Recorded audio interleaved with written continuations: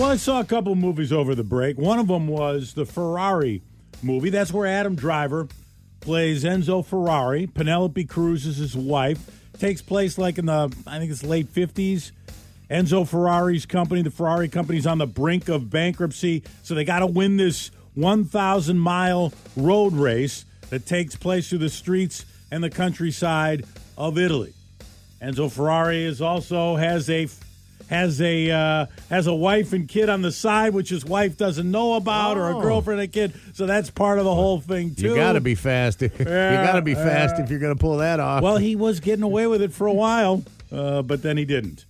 So he's got to win this race, and so the company can stay alive. And well, you know that the company's still alive, so I think you kind of know what happens. But the thing about this movie is, this movie has a scene that reminds you why you go to the theater to watch stuff with a group, or watch movies with a group of people, because there is a crash scene that happens during this race, which has been well documented, and you know it's going to happen, but you don't know exactly how they're going to show it and the way in which they showed it, and it happens so fast. So it was this road race going through the countryside, and you got these people standing, like at this, I don't know, it's like a farmhouse, and I don't know how many people, 30, 40, 50 people, and one of the cars loses control. And then what happens is grisly and gruesome, and it happens so fast, and it's just so shocking the way they showed it so graphically. The people in the theater everybody was like gasping. And I knew that this was part of the thing. I knew that this was part of the movie, but I didn't know that they were going to show it. I didn't know how it would be shown. And it was like, wow. You don't forget that scene when you see that scene. Movie itself, it's all right. Not bad. They were saying it was the greatest car movie ever made before Christmas, and you didn't find it to be that? Oh, well, I can't speak to that. I'm not a car expert guy. But the racing scenes were pretty cool. Yeah. Well, okay, and one of the other things I did this over the break that I watched was the Willie Nelson documentary that started streaming on Paramount Plus. And it's like a 4-part thing. Each part's, 45, 50 minutes or something like that, going through Willie's life. And one of the things, Willie going through that bankruptcy, he went through that bankruptcy in the early 1990s, and they took just about everything from Willie. The IRS did. The government came in. Wasn't it like a $13 million bill or something? It was $30 million. $30 million? He was living with, he and his fourth wife and their 2 young kids were living like in a small condo somewhere, because the government had taken everything else, and he was trying to protect the one thing he really wanted to hold on to was his guitar trigger.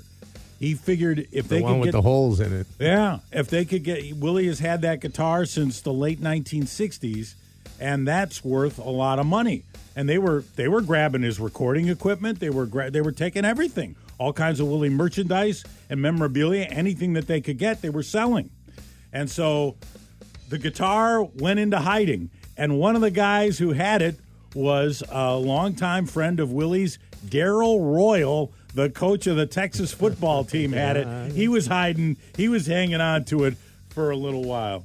But it was pretty good. This documentary was pretty good. They talked about how Willie was he's 24 years old, struggling musician in Texas, and he gets a job at a radio station in Texas, and he does the morning show from 6 to 7:30. Then he's got to come back and do the noon to 3 shift. And then he goes to play bars at night. This is how he's working it.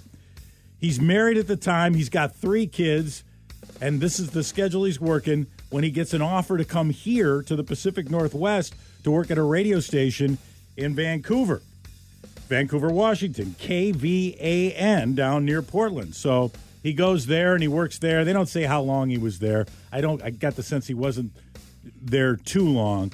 And then he took off for Nashville and got his music career going. I'll watch that one. That's on Paramount Plus. And Cher is suing to get conservatorship of the son she had with Gregg Allman. The son is 47-year-old Elijah Blue.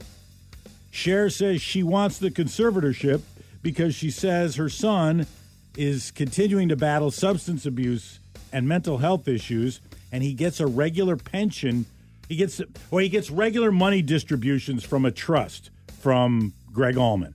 And Cher is concerned that the money is being spent on drugs and putting his life at risk. He's not being responsible with the money. That's what she's saying.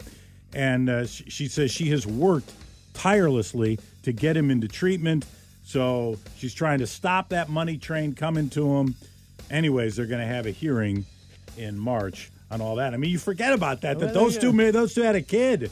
They were, Has he ever had a job? I mean, you're 47 years old. You got money coming in. I don't know. Why get a job? I don't know. Those two, they were, their marriage there, a lot of people think they were only married for a day. I think they were married for a day when Cher filed for divorce because Gregg was about 9 days. Yeah, was whacked out on drugs. But they did stay. They were married longer than that. They were married. I think they might have been married for a year or two or something like that. But I don't know how cohesive that marriage ever was. All right, that's it. That's the trash.